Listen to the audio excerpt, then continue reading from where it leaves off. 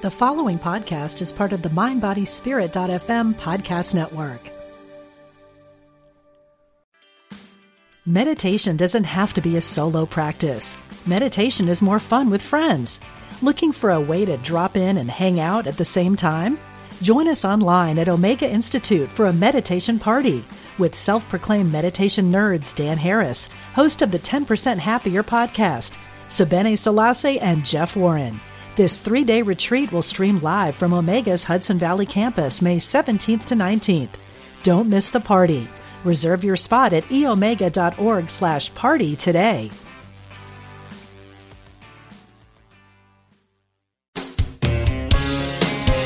Discover hope and healing from the other side. Welcome to Messages of Hope with Suzanne Giesemann. Listen, they're all around you, close as a thought or a memory. Messages of Hope. Well, hello, everybody. Welcome back to Messages of Hope. I have so been enjoying doing this radio show. Wasn't quite sure how that was going to be, doing this every week, but all of you are making it so worthwhile for me. Do you know that since our first show, we have quintupled the listenership and picking up for interest in all of Unity Online Radio? I hope that all of you will explore more of their programs because it's just an outstanding platform to be part of. I try to keep my show as uplifting as possible, give you thought-provoking topics that open your mind and most of all, expand your heart, that feeling of connection that we all share. I've had the amazing, astounding week. About a week ago, a dear friend of mine who was a guest on this show recently, Brenda Bowman Baker, passed to the other side, and she has shown me what I already knew, that death is not the end, but in an astounding way by being so incredibly present. I'm not going to get into that today, but I just want to tell you that your loved ones who have passed are as close as your thoughts, as near as your heart. Your breath is their breath. It's just truly wondrous how the two worlds interconnect. Today, I have a very special guest for you, Jeffrey Olson. I met Jeff at an International Association of Near-Death Studies conference several years ago and was very taken by his story. And then I ran into him just recently at the Helping Parents Heal conference in Scottsdale, Arizona, because Jeff is a shining light parent. He's going to tell you all about that as he shares his story with you. But he is a best-selling author, an incredibly moving public speaker who inspires audiences all over the world with his stories of perseverance and inner strength. Jeff, thank you so much for joining us today. Oh, it's such an honor to be with you, Suzanne. Thank you for having me. Well, it's my pleasure, and it's about to be the pleasure of everybody who's listening to you. Jeff, when I saw you sitting there at the table at the Helping Parents Heal conference, my heart just opened because everybody who's listening, I hope you get the chance to meet Jeffrey someday. He's so approachable. He's just the kind of man you look at him and you know, I always say, my guides say, we should walk around radiating an air of love so that people turn their heads and say, I want what they have. And Jeff, that's the way you come across to people. Oh, thank you, Suzanne. That means a lot coming from you, and I'm simply me. But I think when we go through these things, losing loved ones, and particularly when we get a peek into the other side, and knowing that death is not the end, and knowing that we are connected not only to our loved ones, but to that which is divine, it changes us. I mean, it certainly changed me. I will never be the same, and I tend to think that the door never really closes all the way when we take that peek to the other side, and I think that's the light that comes through. It has far less to do with me than the light that may be splashed in from having that little visit with those things that take place in other realms. Well, I know your story very, very well. I had read your book when I first met you, and then you have a new book called Knowing, which I just finished reading, and I recommend everybody read Jeffrey's book. But why don't you tell us about the transformational event that just changed and rocked your whole world? Oh, I'm happy to, and you know, I can speak of it now. It's been 20 years since the actual event, and it took me years before I could even speak of it, even in private settings, let alone publicly. But 20 years ago, I had a horrific automobile accident. The entire family was in the car. We had gone down to southern Utah into the Red Rock country, and we were actually on our way back from that vacation. It was myself, my wife, Tamara, and my two boys, Spencer and Griffin. And I was 33 years old at the time. Tamara was 31, and our children were, Spencer was 7 years old, and we had a toddler, Griffin, and he was only 14 months old.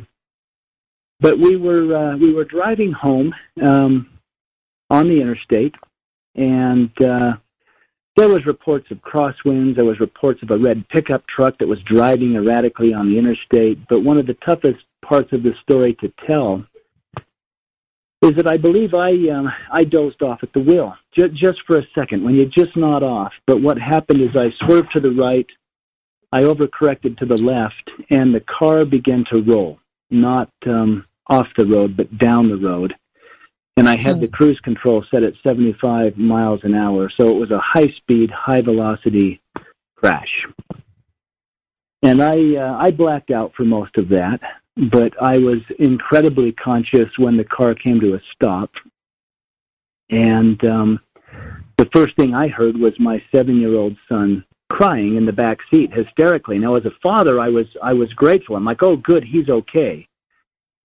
And I had no idea what had happened. I simply wanted to get to my son. I didn't realize my injuries at the time, but as I attempted to move and get to him, that's when I realized I couldn't move. I was pinned either to the floorboard or the seat. I couldn't tell. And I had no idea, but both of my legs had been crushed. My left leg was eventually amputated above the knee. I had broken vertebrae in my back, but not damaged the spinal column. My right arm was nearly torn off, and then the seatbelt had cut through me and ruptured all my insides.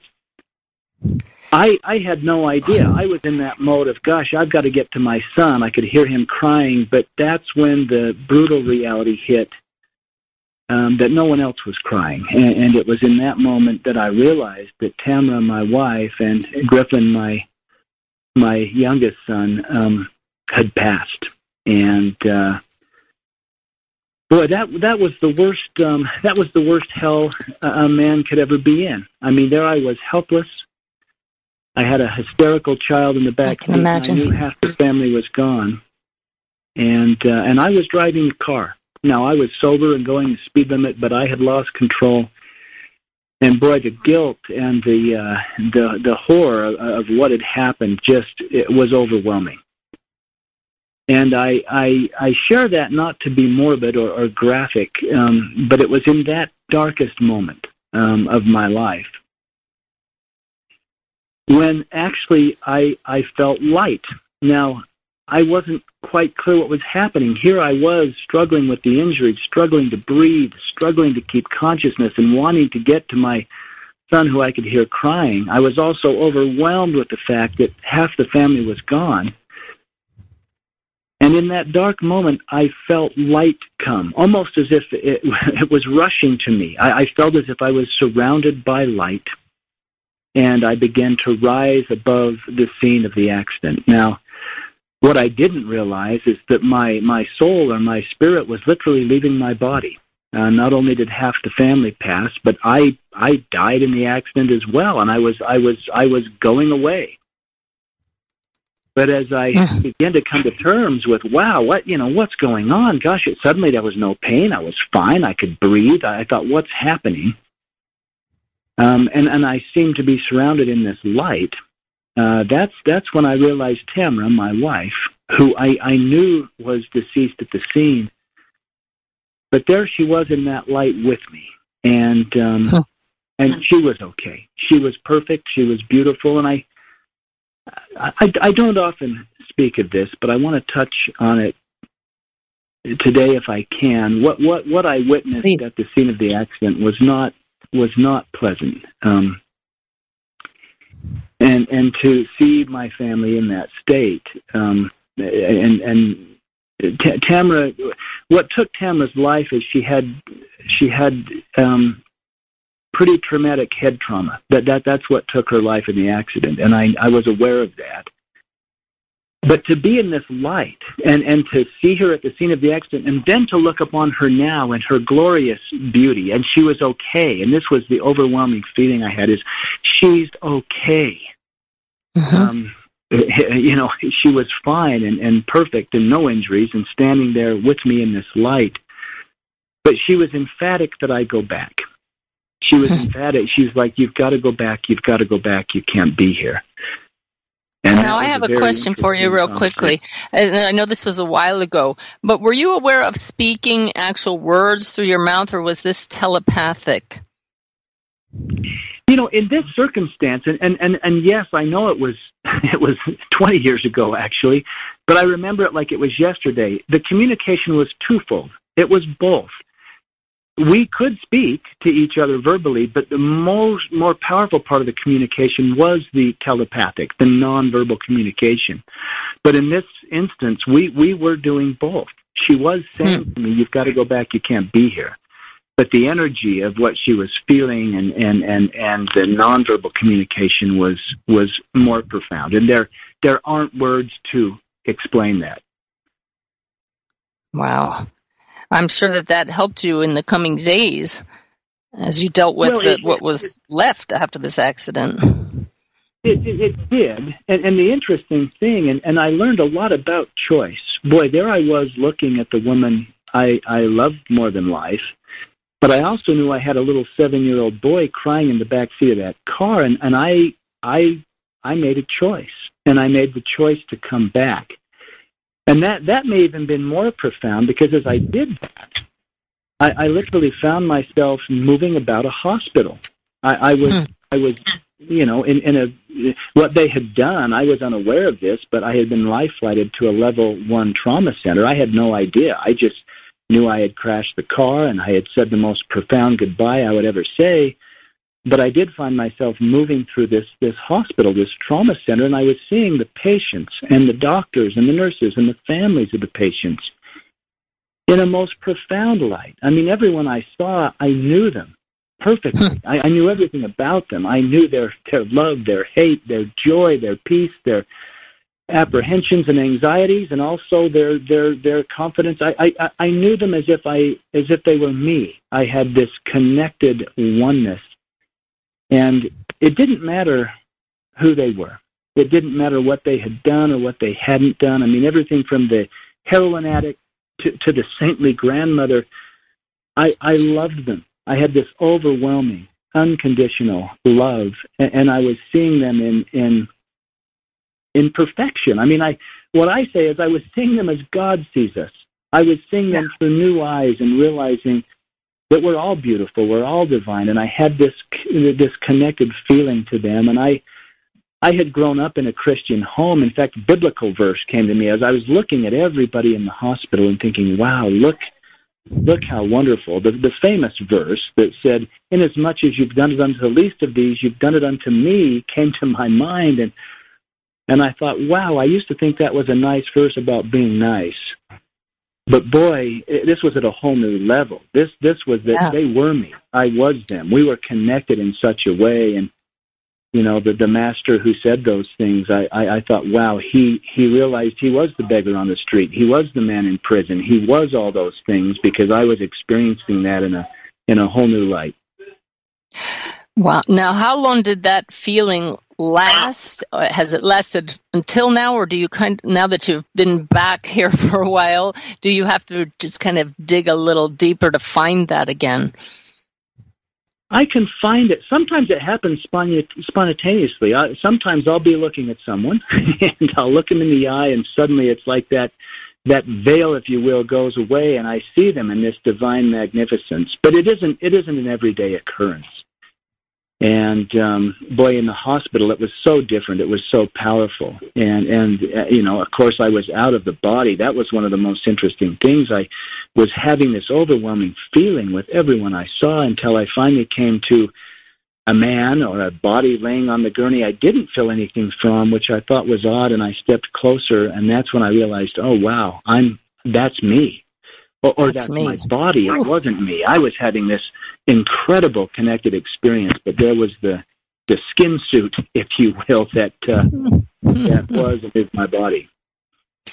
God, I love that you say that, because that's this whole lesson that our friend Brenda I mentioned at the beginning has been teaching so many of us who knew her this week, that it is just a body that we carry around. And you had that blessing of having that experience. But so what happened when you, did you actually feel like you slipped back inside that body?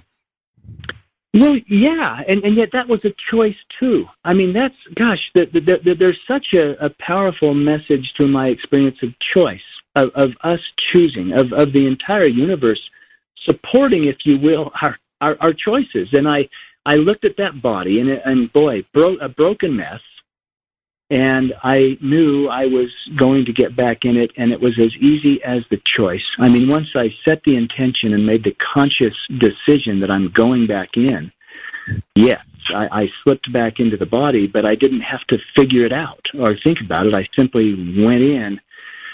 But boy, then the heaviness, the pain, the grief, the guilt, the regret, the trauma of the injuries, all of it came back in such a massive, heavy way. And, I was ventilated or had a respirator down my throat doing the breathing from my lungs. My lungs had collapsed in the accident. And I couldn't move. Both my legs were obviously immobile. My right arm was immobile. They eventually tied down my left arm because I kept grabbing at all the equipment, the IV and the ventilator. But I spent 5 months in the hospital. I had 18 surgeries in total putting me back together. And yeah, but going back into the body was simply a choice. And then it almost felt like during those months I had one foot in this realm and one foot in the next. But, by that time I was heavily medicated. I was on morphine, and there was a lot of things happening. But boy, did I learn a lot. Did I learn a lot about being in the body and being out of the body, and yet what a gift it is to be healthy and to be free and to be able to make choices in life. Yeah, they say that we forget. But, reading your book, you did such an excellent job of not glossing over it. I mean, it was misery for you, yet the doctors say that you're a living miracle. Yeah, I actually, my level 1 trauma doc, and this is interesting too, he became my friend. He had an interesting experience. His name is Dr. Jeff O'Driscoll. He says that he experienced my deceased wife Tamara while they were working on me in the trauma room. Now they had 5 surgeons working on me in that level 1 trauma center, and he was actually kind of the attending oversight. He wasn't elbow deep trying to put my insides back together. And had he been, he says he may not have the experience, but he had spiritual experiences happen even in the trauma room and in the ER there, that he later shared with me. And I was so grateful he did, because he didn't know me from Adam. But because is this the part in the book where you say that this nurse and doctor showed up in your room as visitors several months later? Is this the same doctor? Yeah. Yep, that's the same doctor, and they shared with me those things, and so we've become friends that way. But yeah, the doctors, he says, yeah, we didn't think you were going to make it, and yet here I am. I'm walking around because it simply wasn't my time. It wasn't my time. And it's tough sometimes. People say, gosh, how could a child like your little Griffin be taken, and yet you, a 30-year-old man, it not be your time? But I've learned that it's all in divine order, that no one leaves sooner than they're meant to. And actually, nobody comes into this world sooner than they're meant to either. There is no illegitimate, there is no untimely death. It feels that way to us, but everything is in divine order, and that was a realization I came to after, like I say, having one foot in this realm and one foot in the next, and having other incredible experiences that just assisted me through the process. And the grief was the heaviest injury at all. I mean, my heart was broken. I had lost my wife and my child, and that was the physical injuries were nothing compared to that. Yes, you said in the book that you begged your brother to bring a gun to you in the hospital, and I know that many of my listeners have dealt with the issue of suicide of a loved one, and you've talked already about choice. You want to talk about that in relation to where you were at that place and where you eventually arrived? Yeah, and thank you for asking. I was in such a state, knowing my physical body was so broken, but it was the bereavement, it was the grief of the losing the loved ones. I begged my brothers to smuggle me in a gun. Now, I could have been under the influence of some of the narcotics, but to me that was the way out. And I lost all judgment of suicide or someone making that choice, because I would have done it. I would have done it, and that's how awful and hopeless it felt, even with the beautiful experiences out of the body. I wanted to end it and go. And yet I had some amazing things happen at that time. I felt as if I did, like I say, one foot in this realm, one foot in the next, but I had some incredible experiences that just gave me strength and bolstered me up. And, of course, my brothers would not bring a gun. I mean, I now look back and see how silly that was, but I was in such a state, I thought they care about me enough, they'll let me get out. Now, what actually happened, that was at the time they amputated my leg. And one of the beautiful things is the doctors, knowing that I was on morphine and couldn't really speak for myself, they went to family members and said, we've got to do the amputation. Mm-hmm. And, my mother cried. She couldn't sign the papers. I had been a Division I athlete. Everyone was heartbroken about that. Whether that's happening is my brothers. I'm stuck in the middle. I have an older brother and a younger brother. They both went arm in arm collectively and both signed the papers to perform the amputation. So as I was begging them to bring a gun so I could end my life, they literally signed the papers to take the leg and save my life. And at this point, 20 years after the fact, life has moved on. I got a prosthetic limb. I learned to walk. I've been able to raise my surviving son, Spencer. I fell in love again. I remarried. We adopted children and have raised two boys that I don't even like calling my adopted sons. They're simply my sons. When I look at the gift that life has been, in spite of all of it, I just have nothing but gratitude. But that was a very dark time, and I lost all judgment of suicide because I would have gone there. I was there.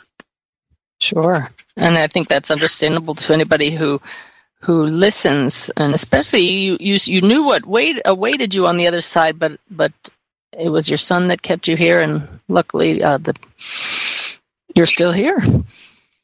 Yeah. Wow. Yeah, and that was a big pull. I knew I had a child that needed a dad, so that was the big motivation in sticking around. And look at the difference you've made in this world since then. I know that you're aware of that, but your books and your work. We'll talk after the break about the organization that you've recently started. But before we go to break, there was one phrase that jumped out at me about what you heard when you were on the other side. You called it a very profound question that seemed to come from God. Do you remember what that question was? Yes, I'll never forget that question. And the question was this, I could quote it. I was asked, to what degree have I learned to love? And that came on the heels of seeing all these people in the hospital in this new profound light.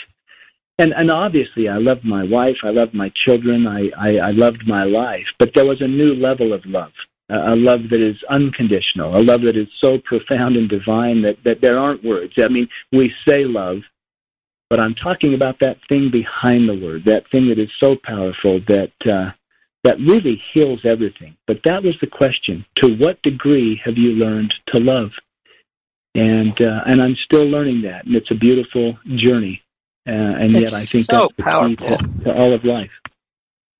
Yeah. When I talk to my guides, Sanaya, and when I talk to those I bring through in readings, they speak of the same thing, that when they cross the veil, they're met by their guides, and the first question they ask is, what have you brought us? Meaning in the way of the love that you shared while you were here. So all of us have a responsibility, as I see it, to learn to love, to express that love. And I love that you heard that. Yeah, and it's been interesting over the years, too, because, people will say, even my doctors, well, gosh, you must have been spared for some profound, reason to make a difference in the world, and yet I'll tell you, the little things are the big things. I mean, when we talk about this overwhelming, unconditional love, I mean, it manifests in holding my wife's hand or playing catch with my sons. I mean, the little things, the little random acts of kindness and the small gestures we do to assist each other through this crazy process of life.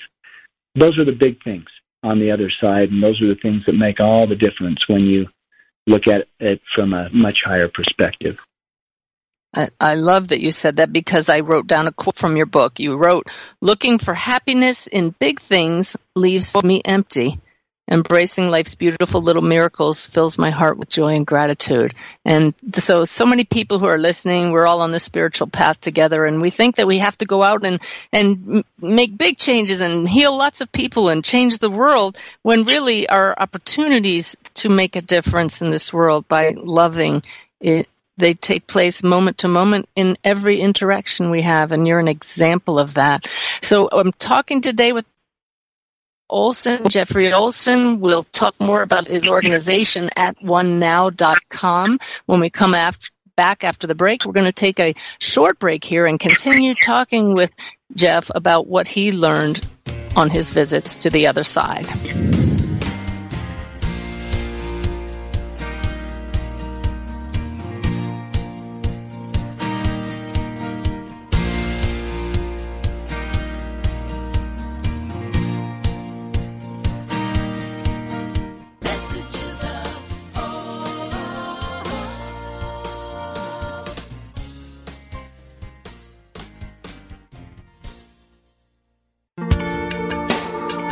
Thanks for joining us.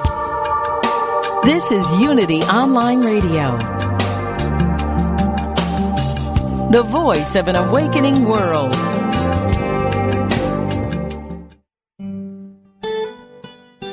If you've been inspired by the programming on Unity Online Radio, we hope you will give your support so others may be inspired too. This online radio network depends on the support of listeners like you to continue operating and expand its outreach. Go to unityonlineradio.org and click on Donate today. It's not about all the rules that you have in other churches, and just come and visit one time and see what you think. When I first walked in the door here, I knew nothing about it. They had a slogan on the wall that said, "One God, many paths." And that kind of made me listen harder for quite a while. And everything I heard was consistent with that, which meant this wasn't like any church I'd been to before, and it just keeps unfolding. The big lesson, there are so many, but the big lesson is to trust, to have faith, to meditate, and to be open to learning and seeing the world in very diverse perspectives. Find out more. Visit unity.org.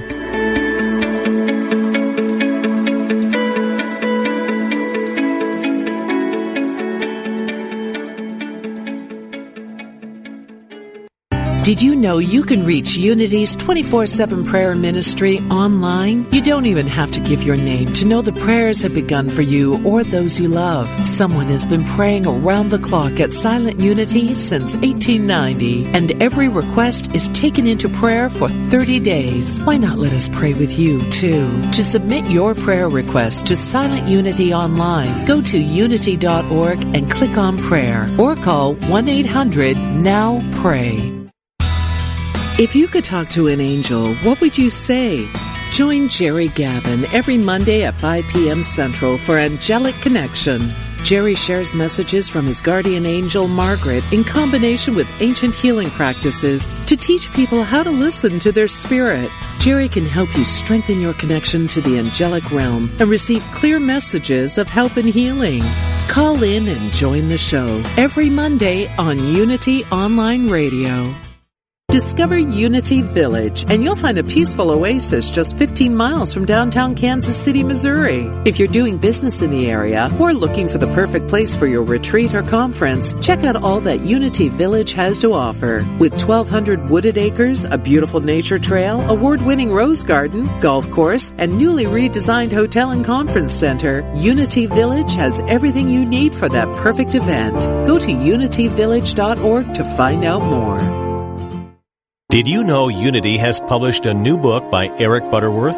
This wonderful writer and teacher, who is loved by so many people, left a recorded class called Practical Metaphysics that has now been turned into a book.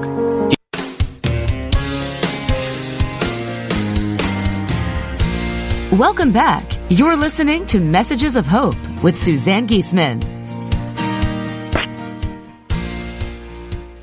Hi, everybody. Welcome back. We're talking today with Jeffrey Olson. He is an author, inspirational speaker, and he's on that path, unfortunately, as the result of an automobile accident 20 years ago, which took the physical life of his wife, Tamara, and his toddler son, Griffin. He and his other son, Spencer, have been enjoying life together with Jeff's new wife, Tanya. He married years later, but boy, she was like a miracle to you, wasn't she, Jeff? The way she understood what you needed and where you are now. And, I was so heartbroken. I thought I can never love again, and yet I was a young man. It was probably silly for me to believe this, but I believed I would never remarry. I would raise my son on my own, and yet Tanya came into our lives in such a beautiful, profound way, and she's been what I call an earth angel, being very honoring of me and of Spencer, and we've adopted children, and we've created a family, and Tanya is the glue that holds all that together. She's an amazing, powerful, and beautiful soul. Now, I had the feeling reading your book that Tamara had a role in that, kind of brought you two together. Yeah. In fact, it's interesting. People like yourself, when they're around me and when they're with Tanya and I together, they often will have Tamara come through in spirit, saying, "I'm the one that put that together. I brought this to be." But yeah, it was very interesting. And I had powerful experiences where Tamara, I don't even call her my deceased wife. I call her my angelic wife because she's alive and well. But she let me know that Tanya was a gift, and that she was involved in us coming together, and that she wanted me to choose joy. She wanted me to be happy and to have a life and to be with someone. This is really funny, Jeff, because I have a whole bunch of notes I made from your book, and I knew exactly what the next three questions were going to be out of my mouth when we came back after break. And all of a sudden, Tanya's name is not written here anywhere, and all of a sudden I'm asking this question and talking about her, and I'm saying, what is going on here? And I swear, it's like Tamara just grabbed me and said, you need to let other people know there can be joy after a spouse passes, that we're meant to be happy again. And yes, I did that. So I think I was just hijacked. Yeah, she does that. She's very active. And gosh, I've had a lot of pain and loss in my life, but I'm the luckiest man alive to have found love twice, and with two different individuals, but in a very beautiful and profound way. And there is joy after losing a spouse. The love I have for Tamara, my first wife, will always be there. It will always be profound. And yet I love Tanya in such a huge way too. There's no limit to love. That's the key. And the beautiful thing is that Tanya has been so mature about it. I mean, she knew I was heartbroken, and yet she's always honored the fact. In fact, it was funny when we became serious, when I thought, gosh, I'm falling in love with Tanya, And yet I had talked to her about how much I missed Tamara and how hard it was and how much I loved her. And I thought, this is really strange. And yet Tanya said to me, what had happened is I began to take some of the photos of Tamara down in the house. And Tanya said, why are you doing that? And I said, well, out of respect for you and us and our relationship, and we're going to be married. And Tanya said, don't you dare take those pictures down. You know, she said, Spencer deserves a picture of his mother.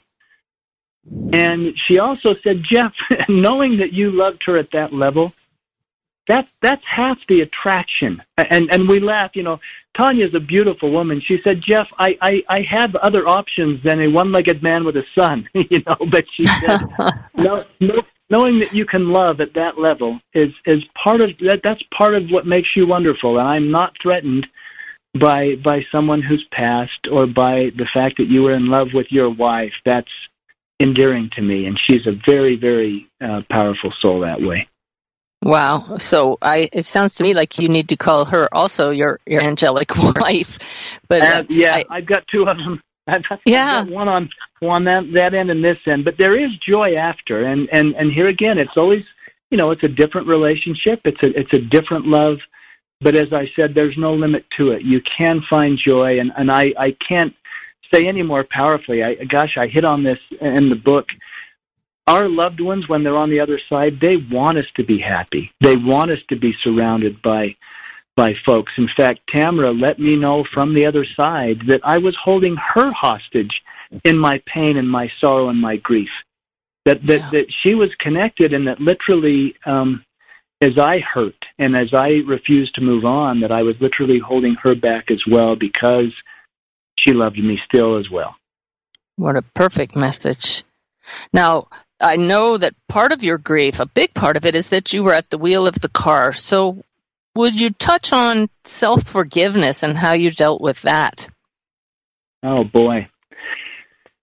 Yes, and that took a decade. I mean, I will be honest. I had so much guilt, and it would still come up thinking, but I was driving the car. Is this my fault?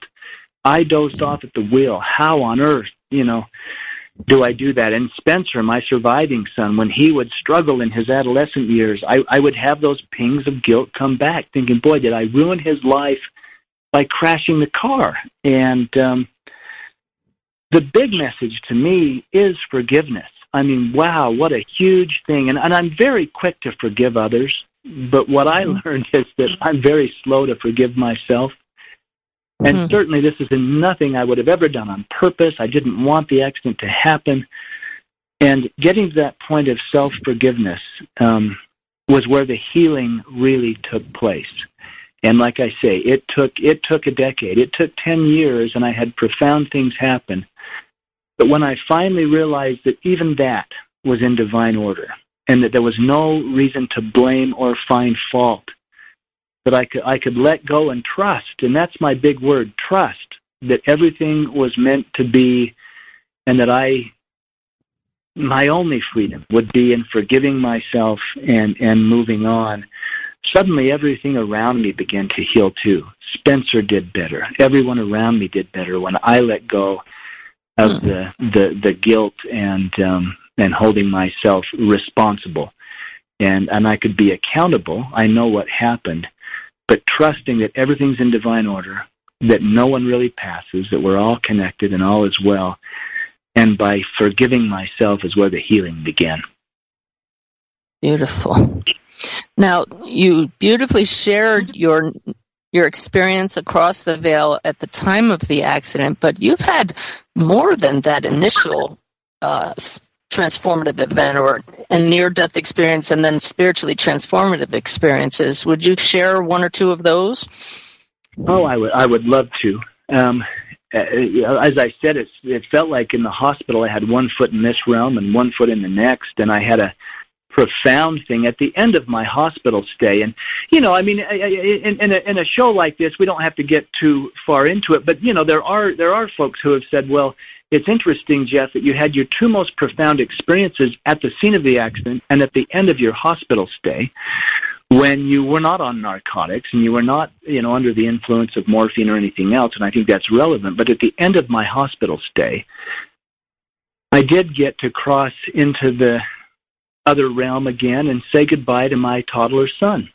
And that was a beautiful experience because I got to hold him, and it felt very physical. He was still a toddler in the experience, but I believe that's because the universe is that kind.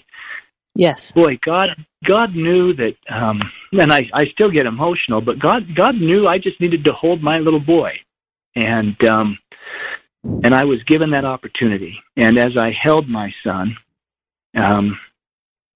I actually felt an overwhelming presence come up behind us, and I was held by the divine. I felt almost like physical arms wrap around me, and I had a huge download about things being in divine order and things, my life being a gift, not a test. And I grew up, like I say, a conservative Christian home where life was a test and I was probably failing and God was going to judge me, and yet here I was holding my son, and I did have those pings of guilt thinking I was driving the car that took this little boy's life. And as I had the thought, I hope I'm forgiven, that's when I felt those divine arms wrap around me and said, there's nothing to forgive. Everything is in pure divine order. This is all part of your soul's journey and what you came here into this realm to learn. And that's continued. That was at the end of my hospital stay. I had a dream, and I don't even want to say dream. I'll call it a vision. I had a vision recently, which was interesting because in this dream, if you will, or in this experience, I found myself sitting on the front seat of my father's old pickup truck. Now, I grew up on a farm, and my dad drove an old pickup, but I was sitting on the seat of the pickup truck, and I looked down, and I was wearing a red corduroy jumpsuit, and it was the kind that snaps on the inner thigh like a toddler would wear. And I thought, well, gosh, I remember this I hated this jumpsuit. And I looked at my feet, and I had both feet, and I had toddler shoes on, and I thought, gosh, I remember those shoes. I remember this. I remember the truck. I remember this silly outfit. I couldn't have been any more than 14 months old. And that's when I realized, wow, that's the age of Griffin. And as I had that thought, the truck, the jumpsuit, all of that went away. And at this point, Griffin came to me as a grown young man, appeared to be in his early 20s, which he wouldn't have been. This took place. Griffin would be 22 years old today, but he appeared in this dream as a full-grown young man. And he had a profound thing, and this was interesting because as I saw him, I wanted to rush to him. But I was held back, but this is where you brought up the non-verbal, the telepathic communication. He communicated so much to me about he wanted me to remember, me being a toddler, because he wanted me to know that he would never forget being my little boy in this realm. And that he would never forget having me as a dad, that connection was never going to go away, even though he passed early on and even though he was now this magnificent, angelic-looking man in the other realms. But as he connected that way, I was able to rush to him. I just wanted to hug him, and I did. And I hugged him, and I began to weep. And then he did whisper in my ear, and I did hear this verbally. He leaned into my he was taller than me and stronger, and he leaned in my ear, and he said, "Dad, I have a message for you." And, of course, I thought, wow, a message from my little boy from the other side. And then what he said is he said, "Dad, I love you, and I'm proud of you." And I thought, wow, what more profound message than that? I was expecting some big, huge message from the other side, and yet, once again, it's the little things that are big. There was nothing that could mean more to me and that could be more intimate than that. It's beautiful. Now, there are so many people listening. I don't think any of us escape life in human form unscathed, and we all have our challenges, and yours were profound. you asked the question, how could God, who you believed was a loving Father, put you or anyone through such an ordeal? What is the answer that's come to you after being through your ordeal? Oh, that's a beautiful question, Suzanne. And the thing that shifted for me is I began to realize that God didn't do this to me. You know, I had some really big shifts in my heart in that I had planned it. I had chosen it. I had come here to experience what I experienced for the growth of my soul, and God, in His unconditional love, supported it and said, of course, you can have that, you can do that. I used to believe that, that God did things to us and tested us and wanted to see how we reacted. What I realized is God loves us, and we take part in creating our life and the experience. And it is for the growth of our soul. If I was to change the language, I wouldn't say that God did this to me. I would say God supported it and did it for me, because I've learned things I could have learned in no other way. I mean, my soul has expanded in ways, and I know we live on.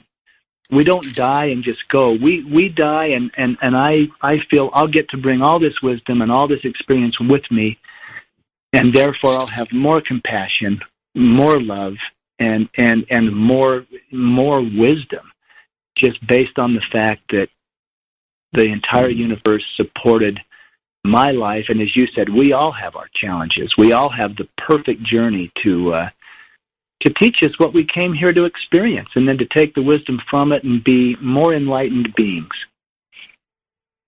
Yeah. And you say in your book that compassion is what you learned the most. How would you define compassion? You know, compassion to me is it's pure empathy. I mean, it's empathy.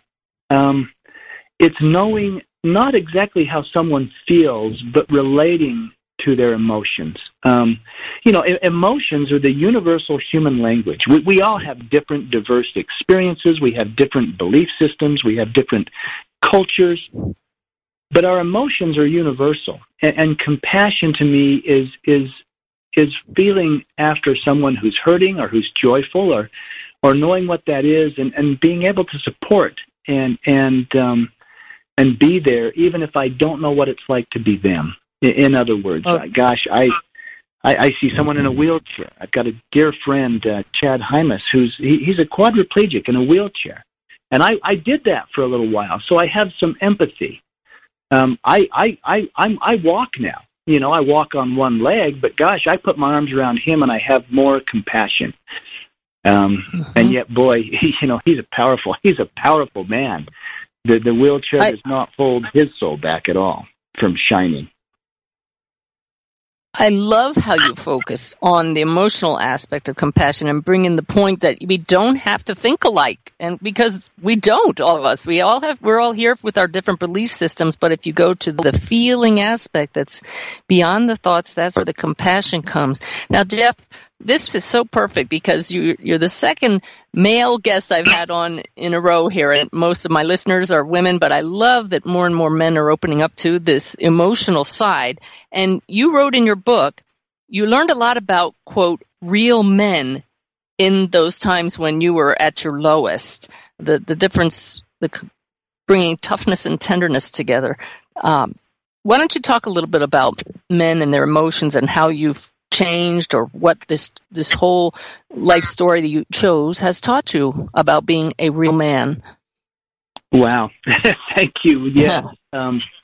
Gosh, I grew up on a farm with a single father, and real men didn't cry. You swallowed down your emotions. You were a tough guy. I was a Division I athlete and a competitor, and a red personality to go and win, and all of these things. And one of the poignant moments, and my brothers are the same way, by the way. I'm very close to my brothers, and my older brother, he was in law enforcement and now retired from that and became a full-time firefighter. He's an adrenaline junkie. And my younger brother is an attorney, a very talented one, and we played football together and all of that. But there was a point in the hospital, and I'll touch on it briefly, but The abdominal wounds where the seatbelt had cut through me, there was intense infections, and they had to leave the wounds open to heal, and there was all kinds of packing. They would pack gauze in there, then strip the gauze out every day. It was part of the healing.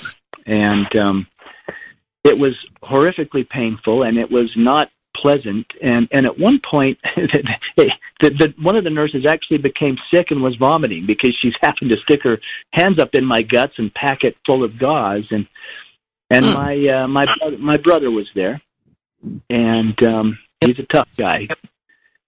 And he's also a trained EMT. He said, you know what? He said, let me do it. He told the nurse, I can do this. I know what to do. And he began to pack my wounds, to pack that, stick that gauze up into the open cavity in my belly. And I was wincing, and of course he's talking to me. He's talking to me as a man talks to a man. I won't use that language on your show. But he's like, calm down, stay still. And you'll relate. Our father was my father is a retired lieutenant colonel in the Army, so we talk to each other, in male tones. But as I'm wincing and he's giving me tough talk to stop wincing, man up, I happened to just look up and see his face, and he had tears running down his cheeks. Wow! As he packed the wounds of his little brother. Telling me to man up and stop wincing. And I realized in that moment that we're meant to have each other's back, to mentor each other, to strengthen each other, to support each other, and to be there for each other, even in the moments when we have to cry. And I cry easily now, and I'm not ashamed to let tears flow and to feel my emotions. And I've realized when men can do that and become gentle men, that's when we're the most powerful. I mean, gosh, if we could do that, we wouldn't have wars in this world. We wouldn't be at odds with each other. We could literally create heaven on earth if we got in touch with our divine selves and became connected. We would change the world. Beautiful. You learned in the hospital to see beyond appearance of those who were caring for you, and so definitely become more empathetic. Do you still feel people at that level? I do. Like I say, it's not an everyday occurrence. But boy, all it takes is a moment just to stop for a minute and look at someone. I had a homeless guy come up once, and he was asking for money, and Spirit just seemed to say, just look at him. And I was rushing. I was trying to get away, get home, and I just stopped and looked him in the eyes. And, eyes are the window to the soul. That is a fact. Yeah. And as I looked at him, all of a sudden, gosh, he wasn't a homeless man. He was my brother. He was my father. He was me. I mean, suddenly that veil lifted, and I saw him in a different light. And it was interesting because he began to tear up, and I just hugged him. I just hugged this stranger, and he hugged me back. And it was interesting. I said to him, and I didn't even think about saying it. It just came out of my mouth. I said, I know who you are. And he said back to me, I know you know. And then suddenly we pulled back, and here we were, two guys hugging each other, bawling on the city streets of Salt Lake City. And suddenly he didn't need any money. He just wanted to be acknowledged, and I would have given him everything in my wallet. But that was the connection. It's as easy as taking a step back and looking on the soul, looking on the heart, and realizing that we're all far more alike than we are different.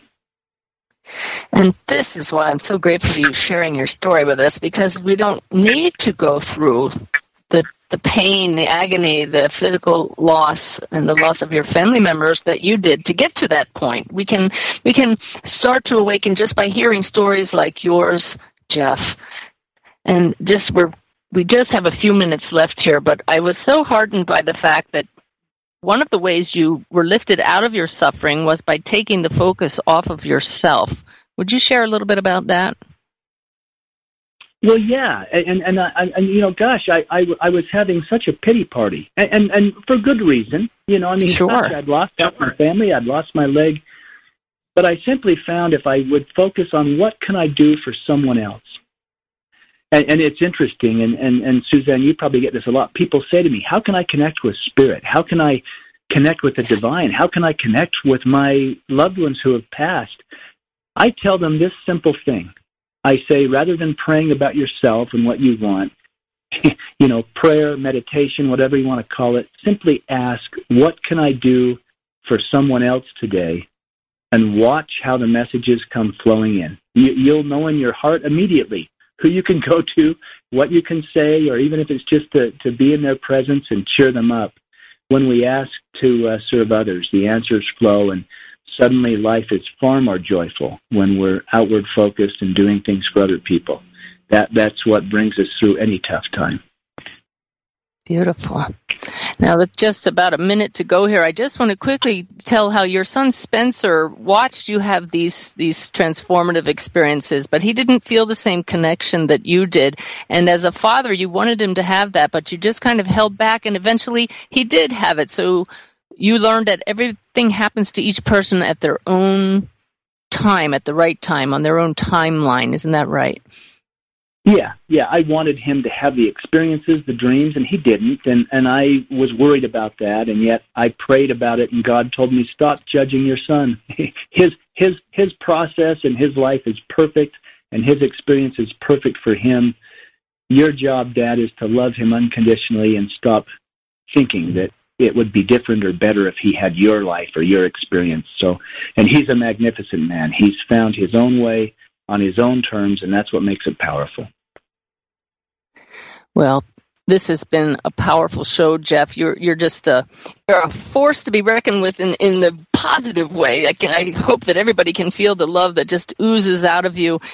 I think if we were to give a title to this talk today, it would be Choosing Joy. Choosing Joy. And I thank you for being our guest. And people check out Jeff's story at One Now. That's ATONENOW.com. Thank you, Jeff.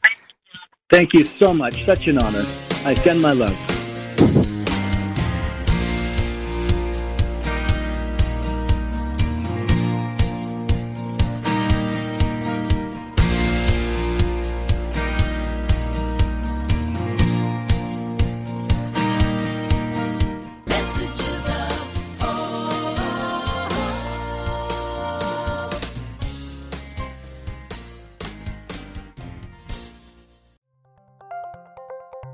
Thank you for listening to Unity Online Radio, the voice of an awakening world.